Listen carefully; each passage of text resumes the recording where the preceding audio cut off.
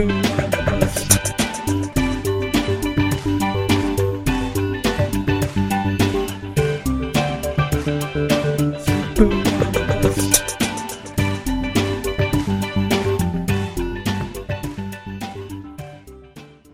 everybody, and welcome to The Sleeper and the Bust. This is episode number 157. I am your host, Nicholas Minix, and joining me as usual during the week is Eno Saris. Eno, how are you today? Doing good. That's good. I think considering that Tony La Russa denied the report that Kirk Gibson may not actually... he denied the report that Kirk Gibson is definitely coming back next season. That should delay you a little bit, even though there's still a possibility. And... our favorite punching bags. Terry Collins, I haven't seen any reports denying that he's actually still coming back, so that may depress you, as well as the fact that I know your favorite pitcher, Mike Pelfrey, has now been ruled out for the rest of the season. That's top shelf fantasy news right there. We will begin just with a couple of items in some lineups here and start with just... First of all, it's an opportunity to send our condolences to Starlin Castro and his family. He'll be on bereavement leave for potentially up to a week. I suppose it could be even longer than that because bereavement leave lasts only 3 to 7 days. But he had a tragedy in his family where a cousin and 3 friends were killed in a car accident in the Dominican Republic. So he'll be away from the team for a while. We will get to see Javier Baez play some shortstop, I guess, in that absence. But that is a terrible tragedy. And... Avisail Garcia, he has 5 for 16 with 3 extra base hits, including a home run since his return from torn labrum in his shoulder that he had surgically repaired. Basically, I did not expect much in the way of production or at least power production for him, at least the rest of this season. And maybe it would require at least the winter to kind of heal. It's a little surprising that he's performed this way, and he had hit well in his minor league rehab assignment, but that doesn't necessarily tell us anything. Again, this is obviously a super small sample size. You would have to think that this is at least a little inspiring, and maybe I was perhaps easily too dismissive. No, I mean, with a labrum injury, it could have led to a power outage. So at least it's nice to see him with the extra base hits, and as much as the homer alone, just the extra base hits, just that he's hitting the ball with authority on the way back. So that it's better than the opposite. We'd have to be talking about waiting it out and waiting till next year and stuff like that. So he could contribute this year. My questions about Garcia have been mostly. Just based on the numbers, because the scouts have always said that he's wiry strong and that there's power coming and that he's athletic and all these things. But the numbers have shown basically what I would call poor power numbers, or maybe just average power numbers throughout his minor league career. So it's one of those things about scouting versus stats. At 23, he's definitely pre-peak for power, so maybe just a little bit of optimism about his power future could be in order. I do see a lot of swing and miss in the contact rate, and I wonder if he's going to be able to keep that strikeout rate around 20%, or if it's going to rise in the future. But in general, this is definitely a guy that's has been kind of forgotten due to his injury, and will struggle to put up 150 plate appearances or 200 plate appearances this year. So he'll be a raw guy going into next year. But I think he may be undervalued just in terms of it's funny. He might be overvalued based on some small sample power numbers this year, which are sure to look good, no matter what. Or he may be undervalued based on minor league numbers. Yeah, that's what ultimately just kind of, I think the combination of the fact that the projectable power had yet to show up combined with this injury just seems so severe that it was asking way too much for this guy to contribute at all this season. And I saw a bunch of folks saying, pick him up. Somebody probably dropped him in your league. And I just thought, why bother? But I guess I could, at least early returns suggest that I could be way wrong about that. But it'll be interesting, and he's going to be an interesting fantasy commodity in the next couple of years as that debate kind of quote unquote rages on. Rusney Castillo we talked about him on Tuesday rather a bit extensively about his kind of projections, and he just came out and said that or he's at least somehow released to the media has come out that he wants to play this season should he sign with the team in time, which it has been anticipated that it could happen by the end of this week, or if not, maybe sometime next week. That seems overly ambitious to me. Do you think that is that the kind of thing that's a possibility? And the only reason I see it as I guess as a possibility is because rosters expand in September. But is any team? I've seen it projected that that would only happen with a contender, and there are certainly a few contenders who are interested in him. But in reality, is why would a contender entrust a regular spot to this guy? Yeah, I don't think it'll. I mean, a 40-man slot he'll probably have to get anyway because he'll probably sign a major league contract. Mm-hmm. And so if he's on the 40-man, that's the first obstacle towards getting onto the 25-man and to getting into the major leagues. So maybe possible. Once the September rosters expand, even a contender could use a guy like him who could be a fifth, sixth outfielder in terms of just using him in his platoon-friendly situations and seeing what his defense is like as a defensive replacement. But there is a little bit too much of the unknown for a contender to really want to spend to use him in anything other than blowout. So, yeah, I think like a near team that's not a contender right now that might be a contender in the future, like a Red Sox. They've been listed on the list of teams. That would be ideal in terms of team that could use him next year because he's going to be close to the major leagues, does have the assets, the money to spend on a guy that might not work out like this. So I maybe the Mets could get in on this. I don't know. I just it's a weird situation for me because I don't see him as anything like Puig or Cespedes, and right. We've talked about how we think that his upside is lower. So, but the numbers that are being bandied about, that are being talked about as possible numbers for him, are also high. So, maybe I think this is a really risky one. I think people are copycatting too much and saying, "Oh, it worked out for the last 4 or 5 Cubans that we imported, so it's going to work out for this one." Yeah, it seems only to apply to for some reason, Castillo has found himself, there's been basically only 2 buckets of Cuban players. There's been guys who have totally flown under the radar or guys who have gotten a lot of publicity, and Castillo somehow found himself in the latter bucket. And so but he's 26 years old already, so it's because the combination of the fact that his production it's been okay, and a lot of it seems to be fueled by the batting average. Because the power isn't quite like it has been for Castillo. It hasn't been quite like, for instance, Puig or Cespedes or Abreu. That maybe there's just a little too much enthusiasm there. Yeah, for my liking, especially when we talked about like Clay Davenport's projections. Certainly, they seem a little harsh on him. But even then, we were talking something maybe in the neighborhood of a 260 average in a full course of a full season, and maybe 10 home runs and 20 stolen bases or something like that. It's hard to say, I think, in terms of the stolen bases, I think, but that's basically supposed to be primarily what he offers is speed. So yeah. So I and speed is one of those tools that can look nice for fancy guys, but when it comes to like real baseball, I have to feel like it's one of the lesser tools, and so that I think lowers his floor actually, because if you're a one-tool guy and your one tool is speed, it's hard to contribute in the real baseball sense, and so your floor becomes lower because you might lose your job and become basically a 4th or 5th outfielder. I mean. I think of guys like Jared Dyson who keeps struggling to make it. There's a lot more names that could come to mind, but if you think about the sort of speedy, the all-speed, backup defensive outfielder, that's Castillo's floor, I think. Whatever happened to Joey Gathright? Yes. There you go.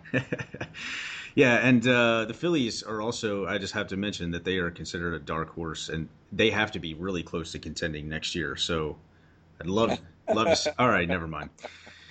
Well, I mean, No, no, no. Let's not I- even. Let's they not. are the kind of team that considers themselves close at all times. So, Oh God. uh, and they and they could use uh, talent on any level. And they don't have a lot of talent in the minor leagues, so they can't necessarily rebuild very quickly. So it might be a good fit for them. Actually, you'd rather see them run Castillo out there than Sizemore. Yes, that is true.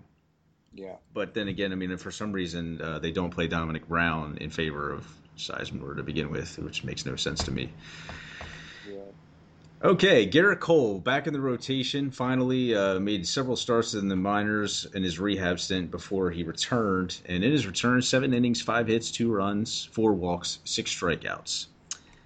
Anything that you saw from the outing, and to me, it looked great. Velocity was right back up there. Saw this was just based on the telecast, was consistently hitting 95, 94, 95, 95, 95, occasional 96. I think I saw. And just basing this purely on the looks, the stuff looked pretty good. He looked a little shaky in the first, but that was probably to be expected. Many guys look shaky in the first at times. Overall, it looked like a really positive outing. Any reason to have doubts that maybe he has kind of the stretch in the last 5 to 6 weeks that fantasy owners were hoping for the balance of the season.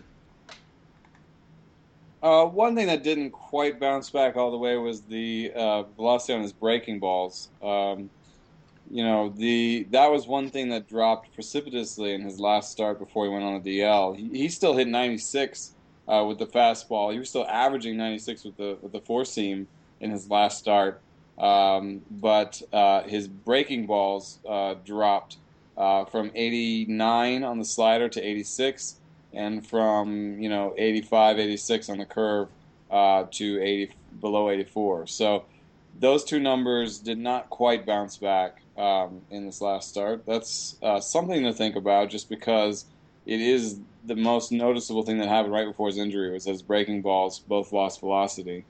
But in general, yes, I think it was good. I still would like to see more breaking ball usage from him, and there was some of that before his injury. And in general, I would say there's a slight general trend towards more breaking ball usage, but he hasn't been using the changeup that much at all this year. And I'd like to see him use that more. That's just me. I don't think that he cares about what I think, but after last year, he basically, instead of using, according to Brooks at least, he's not using a sinker this year, and he's gone to the four seam and the other pitches, which is weird for a Pittsburgh pitcher, because usually Pittsburgh pitchers love their sinkers. So I don't know if that's necessarily true, because sometimes it's still hard to differentiate. Even though Brooks does a good job and tries to get into it, it's still hard to differentiate between the four seam and the two seam. The problem is that even the four seam has natural arm side tail. So just throwing a fastball, normally makes it go towards your arm side. And so picking out between the four seam and the sinker is just picking out degrees of how far it goes to your arm side.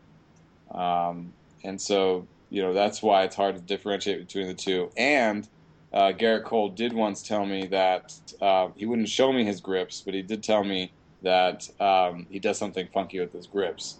So, if you look at Brooks' description of his four seam and his sinker, his four seam is 8 inches of arm side movement, and his sinker has 8.6 inches of arm side movement. So I have a feeling that he's still throwing his sinker on his four seam a lot, and that he's still not throwing his change slider and breaking ball that much. But I think that's a good sign for him long term, because he has these pitches that are good, but he doesn't use them a lot. And then as he gets older, he'll just use them more as his fastball declines in velocity. So, if there was no shoulder incident, I would say this guy is set up pretty perfectly to have good health outcomes.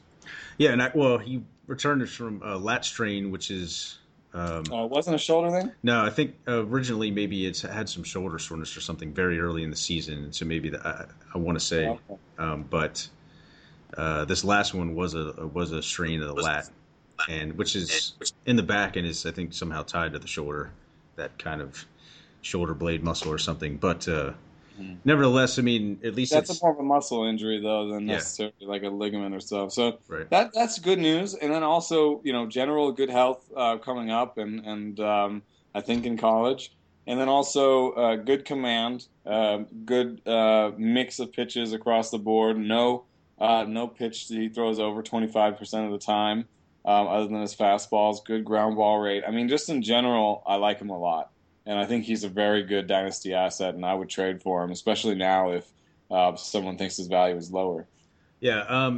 First of all, that says a lot because Eno doesn't like to acquire pitchers in dynasty leagues. I think and I tend to agree. I think that well, first of all, I agree with that philosophy in general. But Cole is one of the few types that I would probably tend to target in them. And the, just from what I noticed in the pitch effects data from me coming back, I didn't see really any noticeable drop. The slider was a little off, I guess, in terms of velocity, but the curve, I guess, looked to be pretty much on par with what he'd been doing. Hmm. So, I mean, overall, definitely encouraging, and yeah, regardless, likely that relative to anybody else. I mean, I think that Cole's absence this season was, um, in terms of how we see other pitchers who come back, and sometimes we probably wonder if they come back too soon. Like this was definitely a very cautionary absence, I think, and certainly overall, I wouldn't be too worried about him for rest of season, and certainly perhaps in for future years for a while. You mean sort of they just took a kid gloves sort of approach with him to make sure he was good for a good long time and sort of thing. Yeah, and because when he made his first couple of rehab starts, they specifically Clint Hurdle was citing some things. There was probably directions from management, basically having to do with Cole's workload and how they kind of indicated or suggested that they wanted him to work on some things. And that they wanted to see him hit a certain number of pitches before they brought him back. It wasn't going to be simply, okay, he's healthy, he's going to make a rehab start or two and be back because as long as he demonstrates that he's healthy. There was consistently some and probably excessive downtime in comparison to the way other pitchers are handled. Mm, I believe it. Oakland debated removing Jason Hamill from their rotation recently. This came out on Tuesday that they were going to skip his next turn, so he's not going to pitch this week. But obviously, he has struggled a bit. His last turn against the Braves did not go well. I think he gave up like 4 or 5 runs in 5 innings, and that in general, that series was perhaps kind of a rejuvenation of the Braves offense. So maybe a little unfair to judge him. And he had pitched well in his previous 2 starts. But Hamill overall, obviously the numbers are not very good since he has joined the A's. This strikes me though as a little odd that the A's actually consider removing him from the rotation. I think, and I can't help but think primarily this is due to originally I see this news and I think, okay, they're really having second thoughts about the acquisition of Hamill, but the reason that I see it now, basically this lines up the A's so that Sonny Gray, John Lester, and Scott Kazmir face the Angels this season. That's obviously, or this weekend. That's obviously a very important series, considering the way the standings look at this moment. But I think the A's are a game behind the Halos in the AL West, and so I can't help but think that this is more so. I mean, obviously Hamill has not pitched well, and it suggests that they don't have a great deal of confidence in him facing a top tier opponent or top tier offense at least. But this, I don't. I would imagine that this is probably not necessarily condemnation of his rotation spot in the future. Well, Jesse Chavez hasn't pitched much better.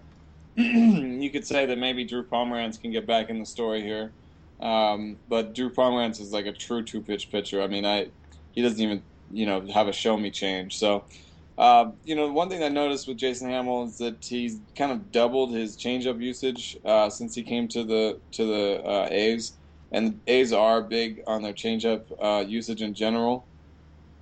So that's one thing that and it's one thing that that Hamill hasn't been doing for a while. I mean, he's not a big changeup guy, and for most of the season, he left the changeup in his back pocket until he got to Oakland.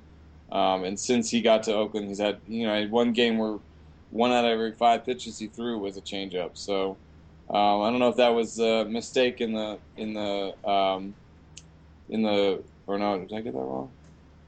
No, he never got up to 1 out of 5. But he had 13, 10%, 11%, 12%. So he's had these bigger games. He hasn't had those all year.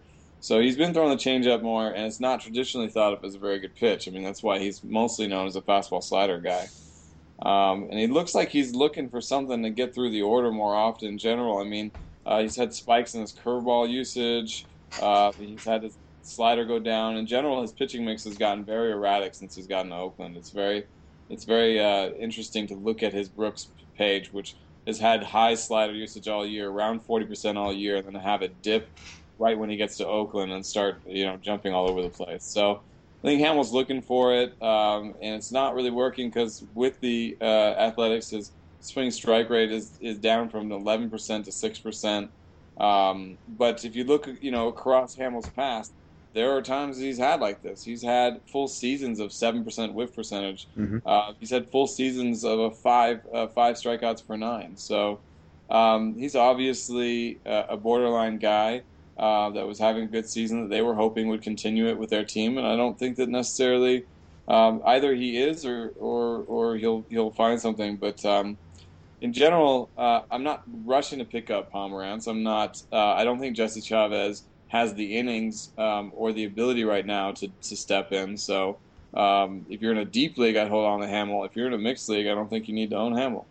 Yeah, I think so. What struck me is since he's joined the A's is that this seemed to be a trend with him with the Cubs period, but this trade-off seemed to be the slider. But there's just been significantly less usage of the two-seamer, or at least according to the game logs and the pitch effects data on Fangraphs. And that's always been kind of a key second pitch for him. Obviously, the slider's been really effective for him this season, but also it seems strange to me too if the A's, considering how much they analyze things like this, I would imagine that they would have to have been at least somewhat aware that he was basically selling out with the slider, which is something that you'd mentioned before, and that was kind of a big key to his success. And if they're riding him for rest of season and into playoffs, and he's a free agent after this season and not really caring about what happens after that. Yeah, just throw the slider. Yeah, it'd be strange to me to get him to change with more changeups. So I think it's a strange situation. It could just be what he's doing on his own. I mean, yeah. The thing that's different, one thing that's different about American League lineups is not only that the DH is a better hitter than the pitcher, it's that it's harder to get through the lineup. Like, so that extends the amount of hitters that you have to face and you have to get through. So you have to show them multiple pitches to get through the same amount of. You have to basically show more looks to get through the same amount of batters in the AL than the NL. And so, he's probably throwing more changeups because once he gets to the third time through the order, it's earlier in the game, and he wants to make it to 5 innings or whatever, or the team wants him to make it through 5 innings. And so, it may not be that they're telling him to do that. It may just be he's facing more better hitters and is therefore breaking out the change more often. But, maybe they'll do something where they piggyback him. They get, Jesse Chavez, kind of, keep him on light workload, so that he can give him 2 innings on days that Hamill starts, and maybe they just leave Hamill in for 3 innings, bring Chavez in for 2. That'll be the worst case scenario for the A's. But then I think you'll probably also see Pomerantz come up in September when the rosters expand, and then you'll really see some piggybacking where that 5th start becomes a Hatche Pomerantz, Hatcherantz start. So. I think they'll just find a way to. I mean, they're in better shape.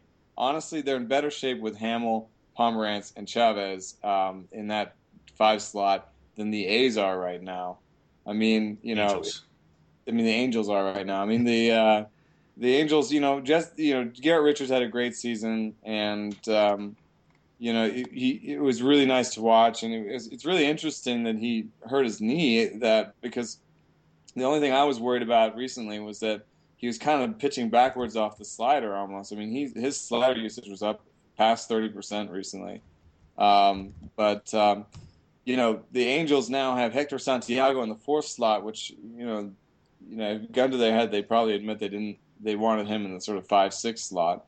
And now they've got Wade LeBlanc, somebody named Drew Rucinski, who I know nothing about, so I won't even tell you about it.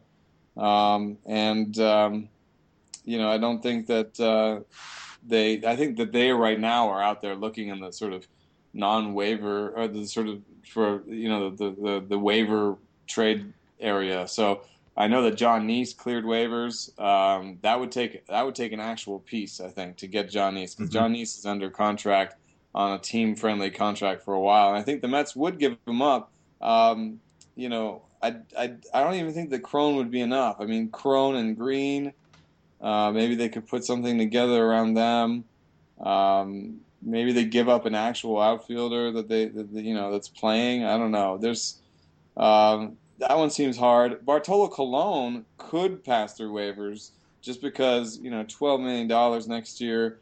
It's not super easy for every team to just block that and swallow it. But he's on bereavement leave also. It's hard, and he's tending to a sick mother, so it's hard to say when he'd be even returning. He might be kind of out of it. I think it's, once I saw that news, I thought it was even possible that Cologne might be, given where the Mets were. I just from having covered him, I think that he's not always there when the team's not competing. Right. There were times last year when with the A's where he could have been an asset out of the bullpen and chose not to be, is how I would put it. Things sometimes have to go on Bartolo's time frame and in his favor. And I think if he got traded to a contender, he would stop caring about his mom. Okay. No, I'd call her. Call her from wherever the Angels were playing. I don't know. I'm not an amateur psychologist. I'm just saying. No, I know. I don't think this will stand in the way too much of a trade. I mean, this is something that a GM could ask. But he would be easier to acquire, but he'd also be easier to block. So, and Neese is already out there. So, I mean, they're going to do something. They're going to, and it might be something funny where it'll just be like, signing Brad Penny, something along those lines, where we're like, oh, that guy's still pitching. But he's with the Marlins right now, and they fancy themselves dark horse wild card contenders.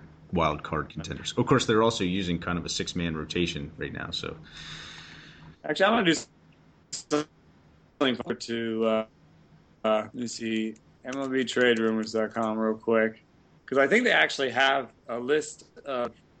They do. They have free agent list for this year still open. So let's see what's out there for them. Joe Blanton. Nice. I think he officially retired. Oh, okay. Well, we don't have him to kick around anymore. Wandy Rodriguez, Randy Wolf. That might work. Barry Zito. Ooh, that might not work. I can see Wolf working. Basically, they're looking for the type of deal that the Dodgers pulled off twice already with Kevin Correa. With maybe the Twins are where you start looking. For Pelfrey. Yeah. Oh God. Pelfrey, why'd you retire? Or what happened with Pelfrey? He's just out for the rest of the season. So Pelfrey dynasty owners, don't panic. He knows giving you false information. Is there a one Pelfrey dynasty owner? Yeah, it's in those what's it called, the leagues where you try to do as badly as possible. Yes, the Bizarro one. Yeah. So the Angels have options. They don't sound very attractive unless they can pull off something for Neese. Yeah, I mean, Cologne would be good too. I would take him as a 5-starter. I would definitely take him. Oh yeah, no, that could definitely work too. And you say, like you were saying that Cologne would be easier to block. I would think that he would be less tempting to block, though, wouldn't he? Because like Neese, you have to give up a piece for. Maybe in reverse, whereas like another team would actually have interest in Neese. And what's funny is that there's an outside chance that if someone tried to block Bartolo Colon by claiming him, that the Mets would just say, okay, thanks. Yeah, yeah. That's Yeah, kind of what I was thinking. Like, you take those $12 million and we'll spend them somewhere else next year. yeah, I mean, that could be a certain possibility. And everybody knows that nothing good happens when you block your colon. So, Yes, yes, classic. well, the good news is that the A's they have options, and like you said, I mean, anything that if they turn something in that fifth rotation spot into some kind of mutation of Hamill, Chavez, and Pomeranz, I think it was important also that you left the last part of that had to be Ands just to get the Arans in there. It couldn't be Palm at the beginning or anything like that. I agree. Jesse Hahn was optioned by the Padres, and we basically just an opportunity to mention that because we talked about the possibility that he would be capped as far as his innings go, and he's about 43 innings ahead of last season's pace, or about 45 actually, or 40. About 40 innings ahead of last season's pace. That seems about the right time. I mean, it sounds like they're going to give him occasional work in the minors, but I would assume when a team does something like this, do they even call him up when rosters expand, or is he going to be in like a bullpen role? Because I haven't seen anything about that. How would you handle a pitcher like that? I mean, regardless, he's lost fantasy value rest of season. Yeah, I think I'm kind of shocked. I don't know how this happened. I guess he actually pitched some in the minor leagues. He's up to 110, Mm-hmm. and And he told me 100. He told me 120. Okay. He told me his cap was 120. So I feel like he might have 2 starts left in him, and even if they change him to the bullpen, 10 innings is it's not going to be. It's probably not going to be saves, and they probably would rather he started to use all his, in order to use all his pitches and have the starter mentality. So I think he probably has about 3 starts left, tops. And if he's in the minor leagues and he makes one of those in the minor leagues, you're talking about 2 starts in the major leagues. Don't hold on to him. Don't hold on to him. And I think what the nice bit of news that if you're looking for something to pick up is that maybe Matt Wisler gets a shot this year at some innings. Wisler himself, has 139 innings, but he managed to do 136 last year. So I think he can pitch the rest of the way. He's had a hard time in El Paso or Tucson or wherever. I think it's El Paso. But it's been all homers. Yes, there's been a drop in the strikeout rate, but he's been working on some stuff. So I think I think Matt Wisler could come up and do something interesting for the Padres. I'm not sure that he'd rise above sort of mixed league spot starter. But there's also, I guess Robbie Erlin is healthy, and he could come back up again. And Andrew Kashner is back, so you gotta make sure to pick him up if he's out there. Yes, absolutely. Padres never short of arms that will intrigue us at least. Thank you. And Ubaldo Jimenez to the bullpen. Orioles finally made that decision a couple of days ago. Hurrah, I guess, for us and for them, because now he doesn't even really appear in your starting pitcher list, hopefully. And a replacement for Edwin Jackson in Chicago. He supposedly has a lat strain. He might just have the 6 ERA injury, and it's the Cubs who are maybe just looking at their other options. He is under contract for another year or two at least, for a relatively good amount of money, and that's sad for Cubs fans. But I mean, is there any potential replacement? I got to think that this might even be a rest of season thing, unless the potential replacements don't look terrible also. But we have already Kyle Hendricks up and Tsuyoshi Wada. We talked about briefly. I mean, this would be surely for deep leagues. Zoni is a Dallas Beeler. He was a guy who almost intrigued us kind of in NL only leagues. And then I guess Felix Dubron could get back at some point. That's what. Yeah, I forgot that. That's true. That is true. And we talked about him being a guy that would have a hard time convincing us to have interest in him ever again. But maybe in the National League, it's slightly more interesting.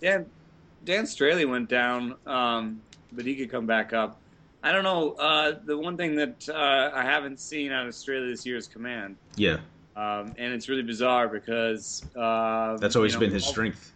Yeah, all the way up through the Athletics, he had a sub 3 walks per nine, sub 10% walk rate, and then all of a sudden this year, everywhere his command is gone. But in Cubs AAA, his strikeout rate and walk rate are back to almost where they were in the past. So if he could get another chance, and the nice thing is that his swinging strike rate this year has remained good, and was good in his one start with the Cubs. It was good with his 7 starts with the A's.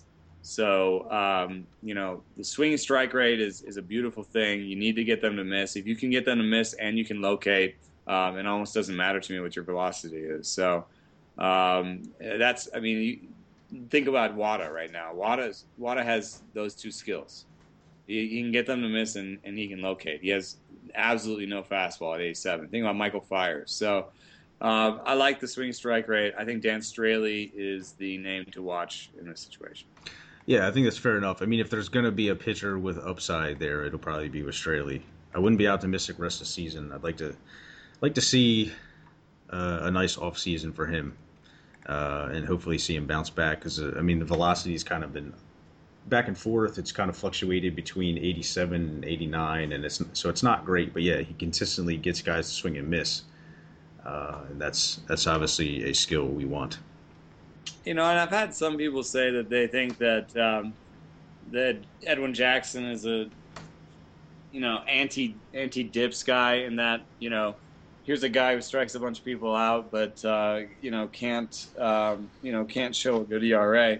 But I would say I'm not so sure about that. I mean, his career FIP is 4.22. His career ERA is 4.61. That's not a really big difference.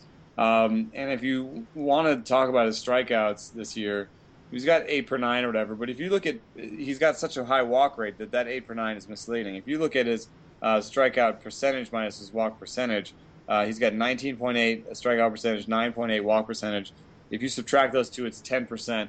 Average is 12%. So he's basically, by strikeouts and walks, he's below average. So you've got a below average guy by strikeouts and minus walks. He's not getting any help from his batting average on balls in play, but also never has.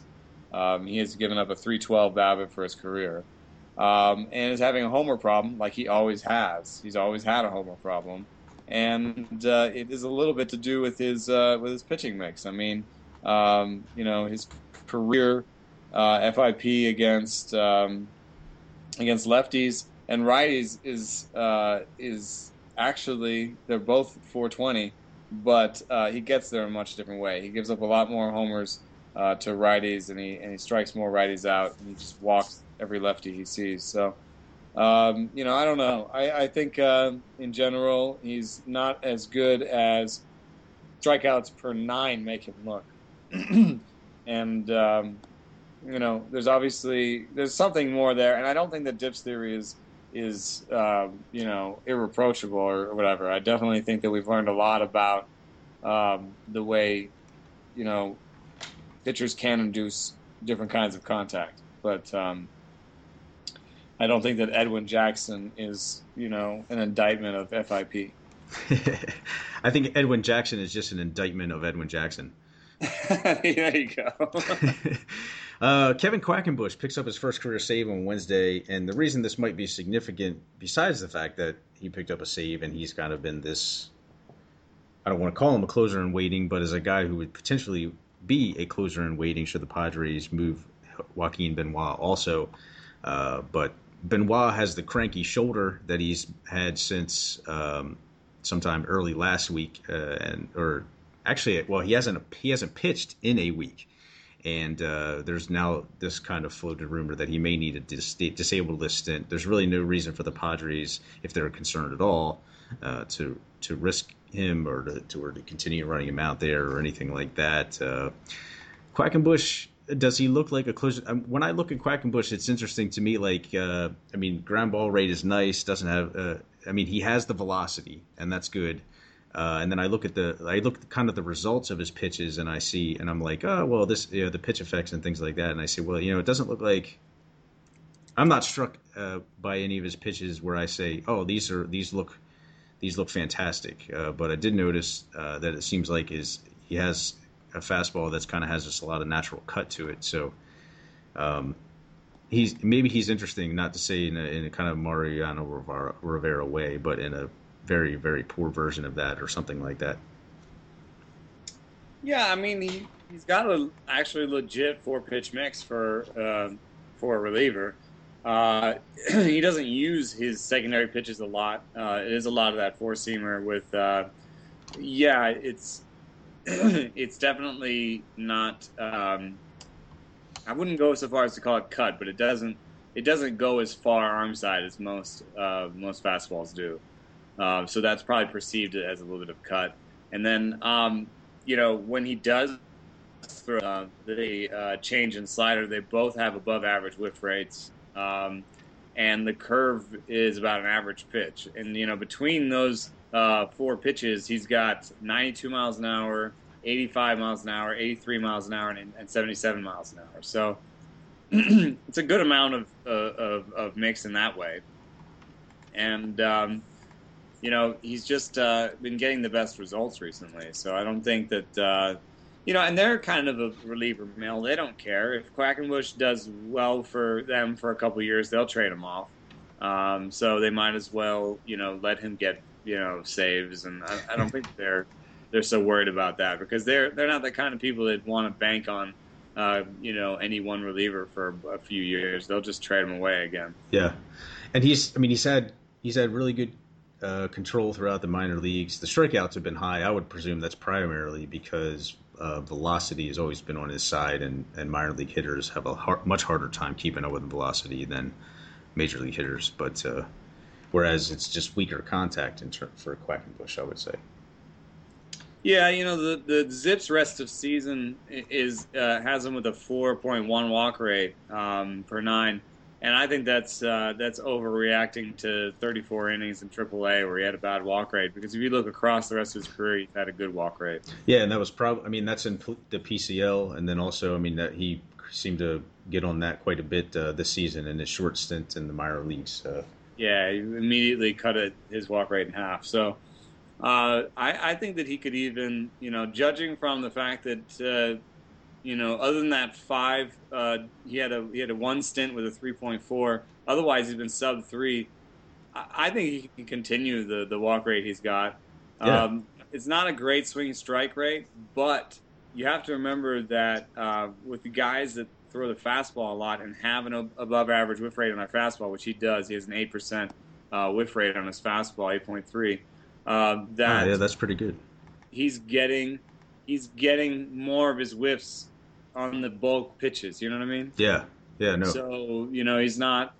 I guess that doesn't matter when you're looking at overall swing strike rate, but just in terms of how sustainable it is, it's basically like his best pitch is the pitch he throws the most, and he's getting a bunch of whiffs on it. So it's not that he's getting whiffs on some sort of gimmick pitch or something. It's just the something about his fastball is hard on major league pitchers, and so that's good. It's a sustainable thing, probably, I would say.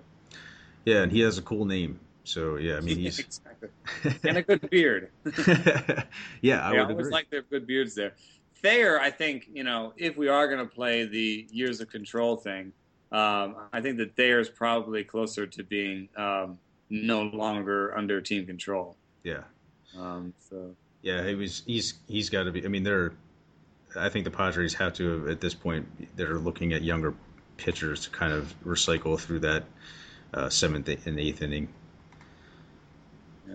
A couple of injuries we talked about. Garrett Richards with the patellar tendon injury. Severity is unknown, but it looked pretty bad when I saw it. I think there's a good chance that he's out for the rest of the season. That's a pretty tough blow for folks.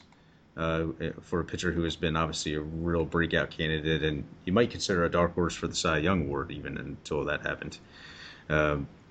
Charlie Morton, sports hernia is what the diagnosis is for him now. I think originally it was something like groin strain or something. Anyway, he's now. I mean, I would think that rules him out for the rest of the season. It's a good thing for the Bucks that Garrett Cole is back. Well, I think that they said that he can come back. Yes. Well, they said. I think it's a good idea if he's out for the rest of the season. Considering that depending on how painful descriptions of hernias sound. I mean, there's like rips and things happening like parts of your body are in places that they're not supposed to be. Well, we've seen an injury like this, it doesn't necessarily affect performance, but Morton has never had the best control, and Yeah, and AJ Burnett has a hernia right now that right, he's pitching through. So, and he's older, so it's not exactly the same thing. But I think the delivery is a very not precise, but it's a tough thing to keep in place. And so, when you have a hernia like that, it's even harder to keep all your body parts in the right place. yeah. Morton's delivery was overhauled about 2.5 years ago, and that's so basically not to say that he hasn't mastered it at this point, but it's not exactly, it's not something he's been doing his whole life. So right, yeah. Michael Kadire, congratulations to him in his first game, his first day back. He played in a doubleheader and ended up with a sore hamstring. Sounds like he'll be back in the lineup for the Rockies on Friday. So I mean, at least it doesn't sound like a long-term thing. Justin Verlander, shoulder inflammation, 2 bullpen sessions. Both of them apparently went well enough, and he'll miss only one start. I think Verlander's actually pretty interesting. He's been coming up in my chats and online and stuff. It's gotten to the point where not related to Kate Upton, I'm assuming. No. Although there was that him flipping the ball to her. It's gotten to the point where I think there's actually maybe some arbitrage opportunity here. People were asking me, should I pick him up off of waivers? And that's really far down for a guy like Verlander. You know what I mean? That's the point where, yeah, I think you should. Why not? Maybe these 2 weeks off finally give him the chance to get that, that core situation figured out that he, had some problems with. Because if you told me, without telling me the name, I've got a guy who throws, who sits 92, 93, has a legit curveball, great change, good slider, and even this year is showing good command, or at least decent command, but above average command. Even this year has league average strikeout rate. I'd say, and he's got a good team behind him, and he's got a decent home park. I'd say, yeah, try him out. And then if you tell me that's Justin Verlander, I say, look at the rest of his baseball card. And I know that it's not an appeal to authority or just saying Justin Verlander will be Justin Verlander. Every pitcher has lost years, and he's obviously hurt and stuff. But at this point, if it's the other one I heard was would I trade Michael Fiers for him? Yes, I would trade Michael Fiers for Justin Verlander. You know what I mean? I think on some level you gotta just if you're not giving up a lot of risk, what the upside looks like. And he's made sort of drastic changes in seasons before too. So that's just I got to tell you. I mean, I don't think it's bold to trade Fire. I mean, I guess I should say that. I mean, I don't think your declaration is a condemnation or it isn't bold. But yeah, to trade Fiers for it's just. Yeah, and that I think you bringing this up alone says, you know what, maybe I'm a little too quick to dismiss Verlander the rest of the season, but I'm still yeah, okay, pick him up. I can understand that. I think I would be so worried, I wouldn't want to put him in my lineup. Yeah. I'm terrible with pitchers like that. It's hard for me to know, but I guess this is the one situation. Yeah, like you said, if he had, but I mean. You really don't know, and now, like you said, if the 2 weeks off have done him good, it's not quite 2 weeks though. I mean, he basically missed a start. It's going to be about 10 days. I mean, I don't know what's adequate time, but like you said, I mean, the core injury and the surgery that he had, and he came back from that too quickly. And there's a lot of things potentially going on, and he may have been compensating for soreness and not necessarily an injury. Yeah, that's convinced me. I would be, and 2 minutes before you said that, I would have been like, man, there's just no way I really want this guy. But yeah, there's a possibility. It's better to own him now because he comes back and he has a great start. Then you're gone. Yeah. It is the one situation where I tell people most of the time, when a guy is coming back, I throw him. I don't care unless I heard some some weird things, in his comeback, Hmm. And this is the one situation where I would pick him up and leave him on my bench. Yeah, I Yeah, would leave him on my bench and, hope that lightning hits and maybe it hits before the trade deadline and all of a sudden he has trade value. I mean, this is the kind of guy who will go from, 75% owned to 100% owned if he has a good start. yeah, absolutely. So, that's something I would get out in front of. Why not? Yeah, The guy. One of the questions was, I'm going to be in the playoffs. There's nothing for me to play for the next couple of weeks. Who should I pick up off this list of players, right?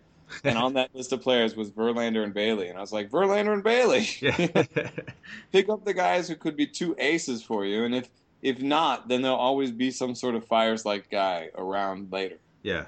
There'll be some spot starters. Rosters will have expanded. You never Yeah, know. there'll be some interesting. Maybe Alex Meyer comes up to do a start for the Twins or something. There'll always be, an interesting guy who can be interesting. But was there a guy on the list that was Verlander or Bailey? No. Yeah. Excellent points. I think excellent advice overall. I appreciate you convincing me of that. And final injury notes: Jacob DeGrom, again a favorite of the podcast. He will be back on Sunday or Saturday, excuse me, returning from shoulder soreness.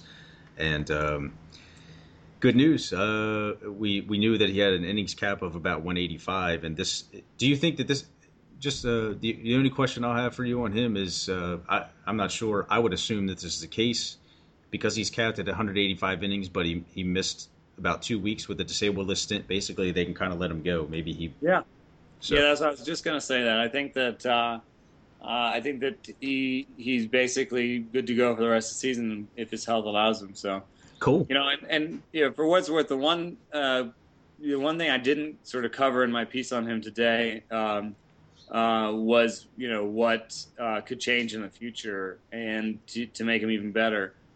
Because he's changed a lot, and that's I think why we sort of missed his upside was that he's never been this pitcher before. I mean, he's never had the curveball the way it is right now. He's never had a hard slider the way that it is right now, and so he's never had this collection of pitches with this amount of refinement ever before. So he didn't have these abilities that he had now in the minor leagues, and if he went back to the minor leagues, he would strike out a lot of people, I think. So.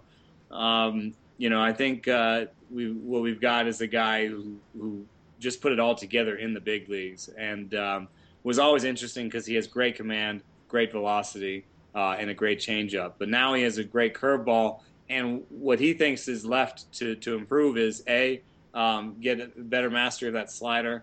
It's now 87, 88 instead of 84, 85. And I think he's right that gives him 93, 88, 84, and 79. So that gives him a real nice difference in velocities, different movements. And the slider acts a little bit more like a cut fastball now, but it might really work for him. And the other thing that he can work on is command. Even though he has better than average walk rate right now, in the minor leagues, he's had some great seasons. Some just outstanding seasons when it comes to walking guys. So, and he's told me that he's walked more guys this year than he ever has, and he's right. So, I think as you see his command get better, as he gets more used to his new repertoire, basically, I don't necessarily think he's going to do much better, but I think he'll fight some of the regression that you would expect out of a guy like this. So I think he might be a true talent, low threes ERA guy with almost sort of 8 strikeouts per 9 and a decent ground ball rate. So I think that's a very nice, safe NL pitcher guy I would look to draft next year. As a number 2, number 3 guy. Yeah, but because DeGrom doesn't have that the name type pedigree, at least in recent seasons, there might be a fair bit of dismissal. I mean, it could be a guy you can get at a discount where he ends up being your 2 or 3, but is maybe costs you around 4 or 5. It'll be interesting to see what his draft stock look like next season. I think. Certainly, I would be willing to invest in it. And maybe I could be wrong in the draft stock. Maybe people like him way more than I realize. But I haven't. I until this season, I think the like for him was pretty low, or he was kind of an unknown, I guess. That's going to do it for this edition of The Sleeper and the Bust. We do have, again, we've talked about a few requested topics that we're really looking forward to getting to, perhaps in the coming episodes. Very, very close around the corner. But we do appreciate everyone's listenership through this portion of the season, and this has been another good one. Eno, thank you very much again for joining us and sharing some of your wisdom. I'm off to get shorn. Well, enjoy that, my friend. Enjoy that. Again, this has been episode number 157 of The Sleeper and the Bust. Thank you, and have a good day.